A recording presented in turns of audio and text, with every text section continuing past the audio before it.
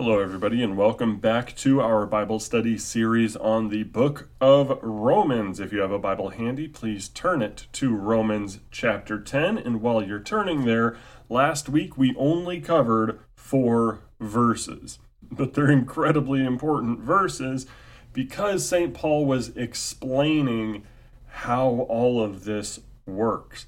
How does salvation by faith tie into the new dynamic of the new covenant between Gentiles and Jews? And he's talking about how Christ is the end of the law for righteousness to everyone who believes.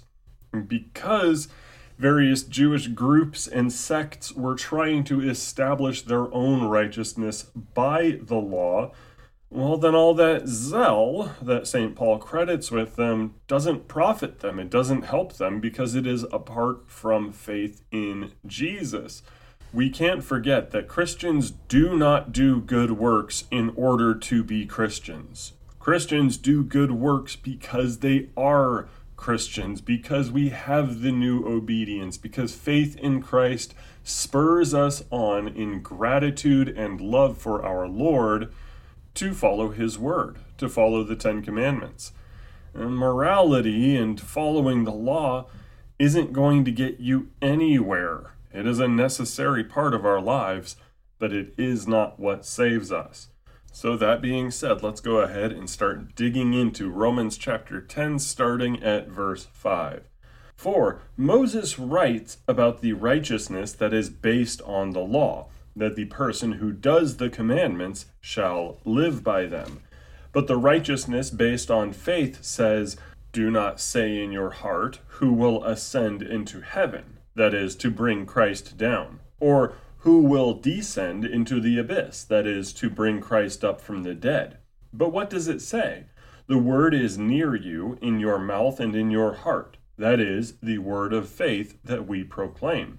Because if you confess with your mouth that Jesus is Lord and believe in your heart that God raised him from the dead, you will be saved. For with the heart one believes and is justified, and with the mouth one confesses and is saved. For the scripture says, everyone who believes in him will not be put to shame. For there is no distinction between Jew and Greek, for the same Lord is Lord of all, bestowing his riches on all who call on him. For everyone who calls on the name of the Lord will be saved. Now that is some extremely encouraging text here.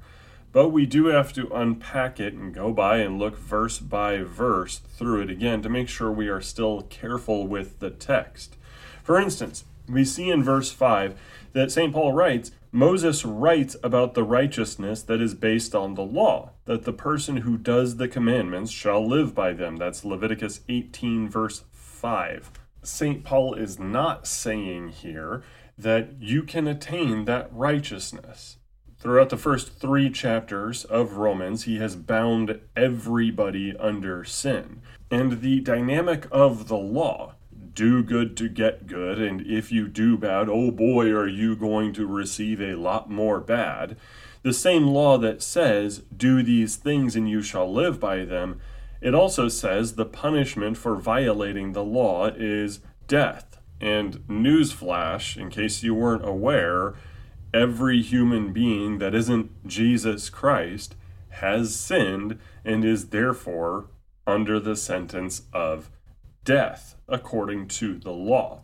So it's a hypothetical, this righteousness that is based on the law. It's not actually attained by anybody. And if you look at church history, there have been a few attempts at saying, well, this person or that person did. Maybe somebody could try to say that Enoch had it. After all, Enoch didn't die. Maybe Elijah had it because Elijah didn't die. Apparently, it looks like they were not under the sentence of death, except that Enoch and Elijah walked with God. They trusted in God. The sentence of death being repealed upon them, their declaration of innocence, was not because they observed the law. Enoch didn't have the law of Moses to obey. And Elijah, by life circumstances, could not obey the law. When you consider how he ran from Jezebel and had to go live in the desert for a very long time, this means that Elijah was missing the commanded feasts like the Passover. Elijah did not have the opportunity to obey the law. Therefore, he could not have been spared death by obedience to the law. And then we look at the Roman Catholic Church saying, well, look, Mary was sinless. Now, they arrive at that conclusion through logic, not through the scriptures. The scriptures do not tell us that Mary never sinned. In fact, at the very least, Mary was aware of her need for a Savior. If we read here from Luke chapter 1, verses 46 and 47, the beginning of the Magnificat, "And Mary said, My soul magnifies the Lord, and my spirit rejoices in God my Savior." And also consider that Mary and Joseph probably missed out on a lot of the commanded feast days and the other requirements of the law, given that they had to flee to Egypt for a very long time until Herod died after Herod was doing his darndest to kill the Christ child. So no, I cannot say that anybody, even these three sterling examples of humanity, has ever been without sin, has ever been exempt from the sentence of death passed by the law. Nobody is going to attain to this righteousness. What St. Paul brings up when he says the righteousness that is based on the law, that has to be a hypothetical. Now, somebody might opine that, hey, your examples about Elijah and Enoch and Mary, their non-obedience to a lot of these commandments here, that doesn't count because of their circumstances. I will tell you right now, the law does not care about your circumstances. The law cares about your obedience. You really do have to keep this in mind. The law is absolute in its demands. It has no breathing room for you regarding whether or not you obey a commandment in the law. Case closed there. There is no breathing room. There is no wiggle room. You're either going to die or you're not. If you have disobeyed the law in anything, you had to make a sacrifice, a guilt offering. And guess what? You're going to sin way too much for you to be able to really tally out how many times you could make an offering, make a sacrifice, and have that sin absolved.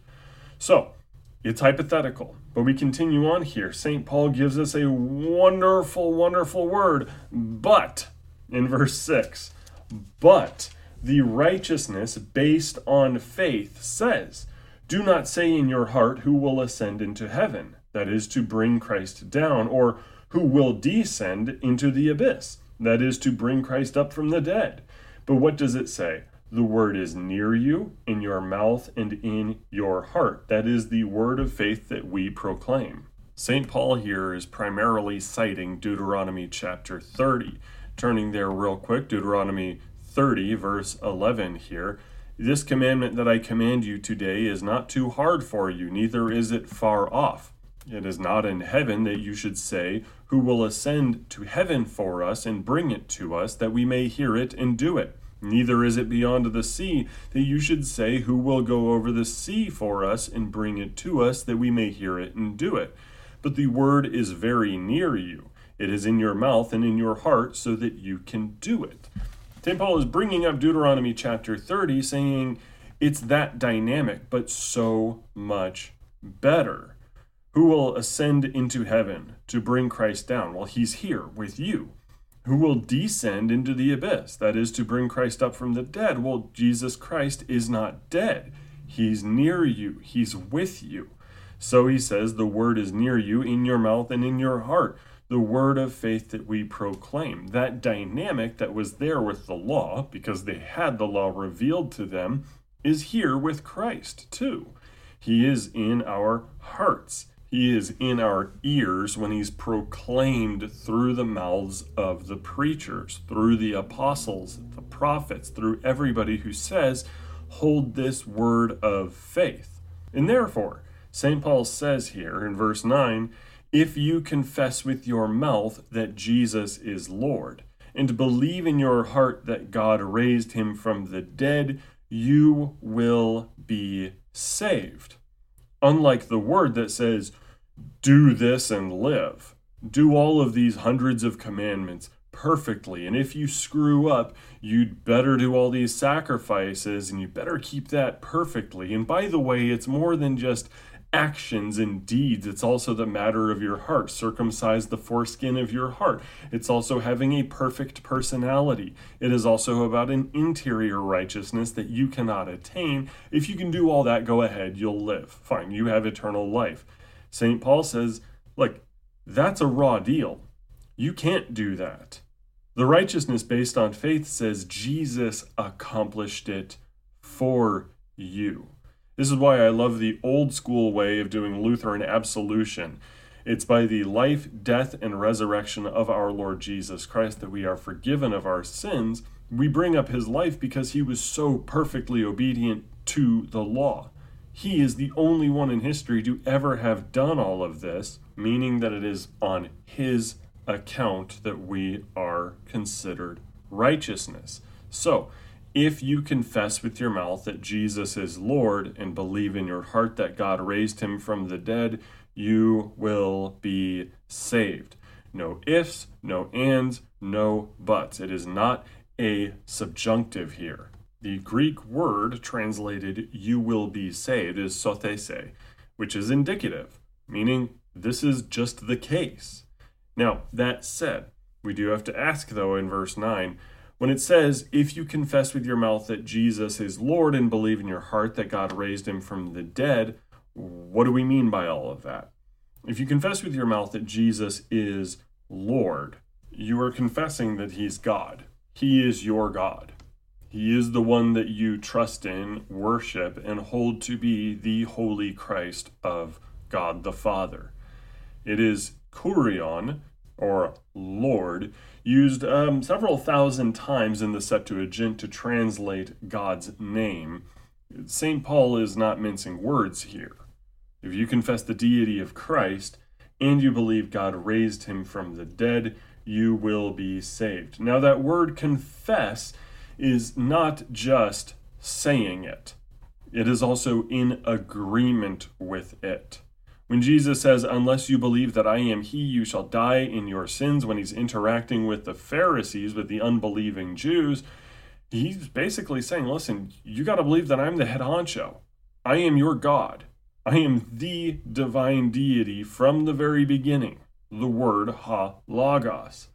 Chances are St. Paul had read the Gospel of John when he says the word is near you in your mouth and in your heart, and then says whoever confesses with their mouth that Jesus is hakorion, or God, Lord, he's basically giving us something of a callback to John chapter 1. In the beginning was the Word, and the Word was with God, and the Word was God. He's telling us pretty plainly, yeah, we worship Jesus.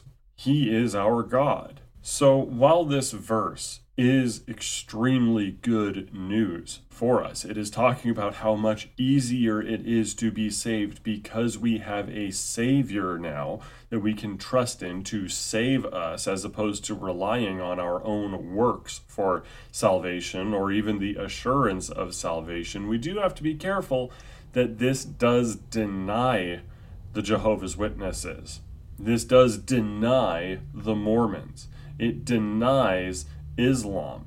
Anything or any religion, any sect, any denomination that is going to deny that Jesus is the one true God. If they're going to deny the Holy Trinity here, this verse doesn't apply to them. It doesn't matter what they say. It doesn't matter how offended they're going to get. Salvation is exclusively by trust in our Lord Jesus, who is ha-logos, second person of the Trinity. Now that said, he also says, believe in your heart that God raised him from the dead. He does not say believe in your head that God raised him from the dead. He does not use epignosis. He does not say gnosko. He is not talking about an experience. He is not talking about an intellectual assent merely. You are entrusting yourself from the heart to Christ. that he was indeed raised from the dead. And if it is with your heart, not just your head, it is him being risen from the dead for you as your Savior. So somebody out there who decides they're just going to say, yeah, Jesus rose from the dead, and then they go about their merry lives, not actually trusting in Christ for their salvation, saying, yeah, of course I'm going to heaven. I'm a good person. This is how that works, right? I got the 10 Commandments here, and I love my neighbors, well, at least the good ones. And there we go. I'm going to heaven. That's not how this works. We confess that Jesus is our God. We worship him, and we trust in our hearts that God raised him from the dead. And again, if we are trusting in our hearts that God has raised him from the dead, that means we are trusting that he did so for us. This is trusting. I will never, ever get tired of saying that. It is not just mere intellectual assent. This is why good old Doc Martin Luther said things like, well, Jesus is not the Christ until he is your Christ. He is not your Savior until you've said, you are my Savior. You are my Christ. You are the one who I trust to save me. Other than that, he's not going to matter to you. So in verse 10, he says, with the heart one believes and is justified, and with the mouth one confesses and is saved. Does this mean that St. Paul says any baby who dies is going to go to hell because they cannot confess Jesus with their mouth? No. Is this St. Paul saying that mute people who have no tongue, or people who cannot say things, are going to hell? No, not at all. And nor is this passage saying that if you just say a few words and have intellectual assent to the contents of the gospel, that you will be saved. Nobody is saved just because they said the sinner's prayer at a Billy Graham concert and then also thought some thoughts that agree with the historical fact of Christ's resurrection. Conversely, nobody has been damned just because they couldn't talk. I mean, somebody having their lips shut shouldn't be a sentence of damnation. There's never been a church council or anything where somebody says, whoever cannot speak, let him be anathema, and also all babies. This is about what does save you, not what damns you. That is very, very important about these two verses to bear in mind. Faith is living and active. Faith speaks and confesses. If somebody is unable to do so just because they are a baby, we also understand that baptism saves. It is through baptism that we are united to Christ and his merits are imputed unto us. And also, yes, somebody's faith in their heart, even if they cannot express it because, I don't know, they have severe Alzheimer's or advanced dementia and they trust in Jesus, but they can't put two words together, well, they still have that faith in Christ which justifies, which saves. So, I know I shouldn't have to say these sorts of things, but occasionally you get those people who are really, really worried that maybe there is that sneaky-deaky exception clause in the gospel, like, yes, Jesus died for your sins. Trust in him and be saved, except if your name is Barry, because we hate Barry. And also Richard. Forget Richard. I hate Richard. Like, the gospel doesn't have these weasel clauses that make it to where you cannot be saved. But that also means that anybody trying to add those weasel clauses needs to be firmly opposed. If anybody should tell you, oh yes, faith in Jesus, and by the way, also membership in the Roman Catholic Church, because outside of the church there is no salvation, they're wrong. And any church that says that, again, needs to be extremely firmly opposed. Anybody that would say, oh yes, Jesus says, I am the way, the truth, and the life, no one comes to the Father except by me, but what he really meant is, nobody comes to the Father except by me, plus going through the Holy Eastern Orthodox Church, which is the one true apostolic faith, That sort of speaking needs to be silenced. St. Paul does not permit it. If you confess with your mouth Jesus Christ is Lord and believe in your heart that God raised him from the dead, you will be saved. This is a callback to Jesus Christ saying in Mark 16:16, he who believes and is baptized shall be saved. Duh. But there's some tricky things that we got to keep in mind for us Protestants. This also means that if somebody says, believe in Jesus and you're going to be saved, but if you believe you should repent of your sins, you're going to hell, that person needs to be just as firmly opposed. Here's looking at you, independent fundamentalist Baptists, who think that somebody being a Calvinist means they're going to go to hell forever. See this notion that you have to have excruciatingly perfect faith in your head and in your heart, or else you're damned. If you do that, you turn faith into a work. And if you turn faith into a work, you have negated the gospel. Because now you have to work extremely hard to have exactly the right perfect amount of faith and the right exact perfect kind of faith. You have to keep working and studying in this semi-Gnostic fashion to maybe be saved. How is that any different from life under the law? Because who on earth is ever going to be saved? We are all sinners. Who is ever going to believe so perfectly? It's just not going to happen.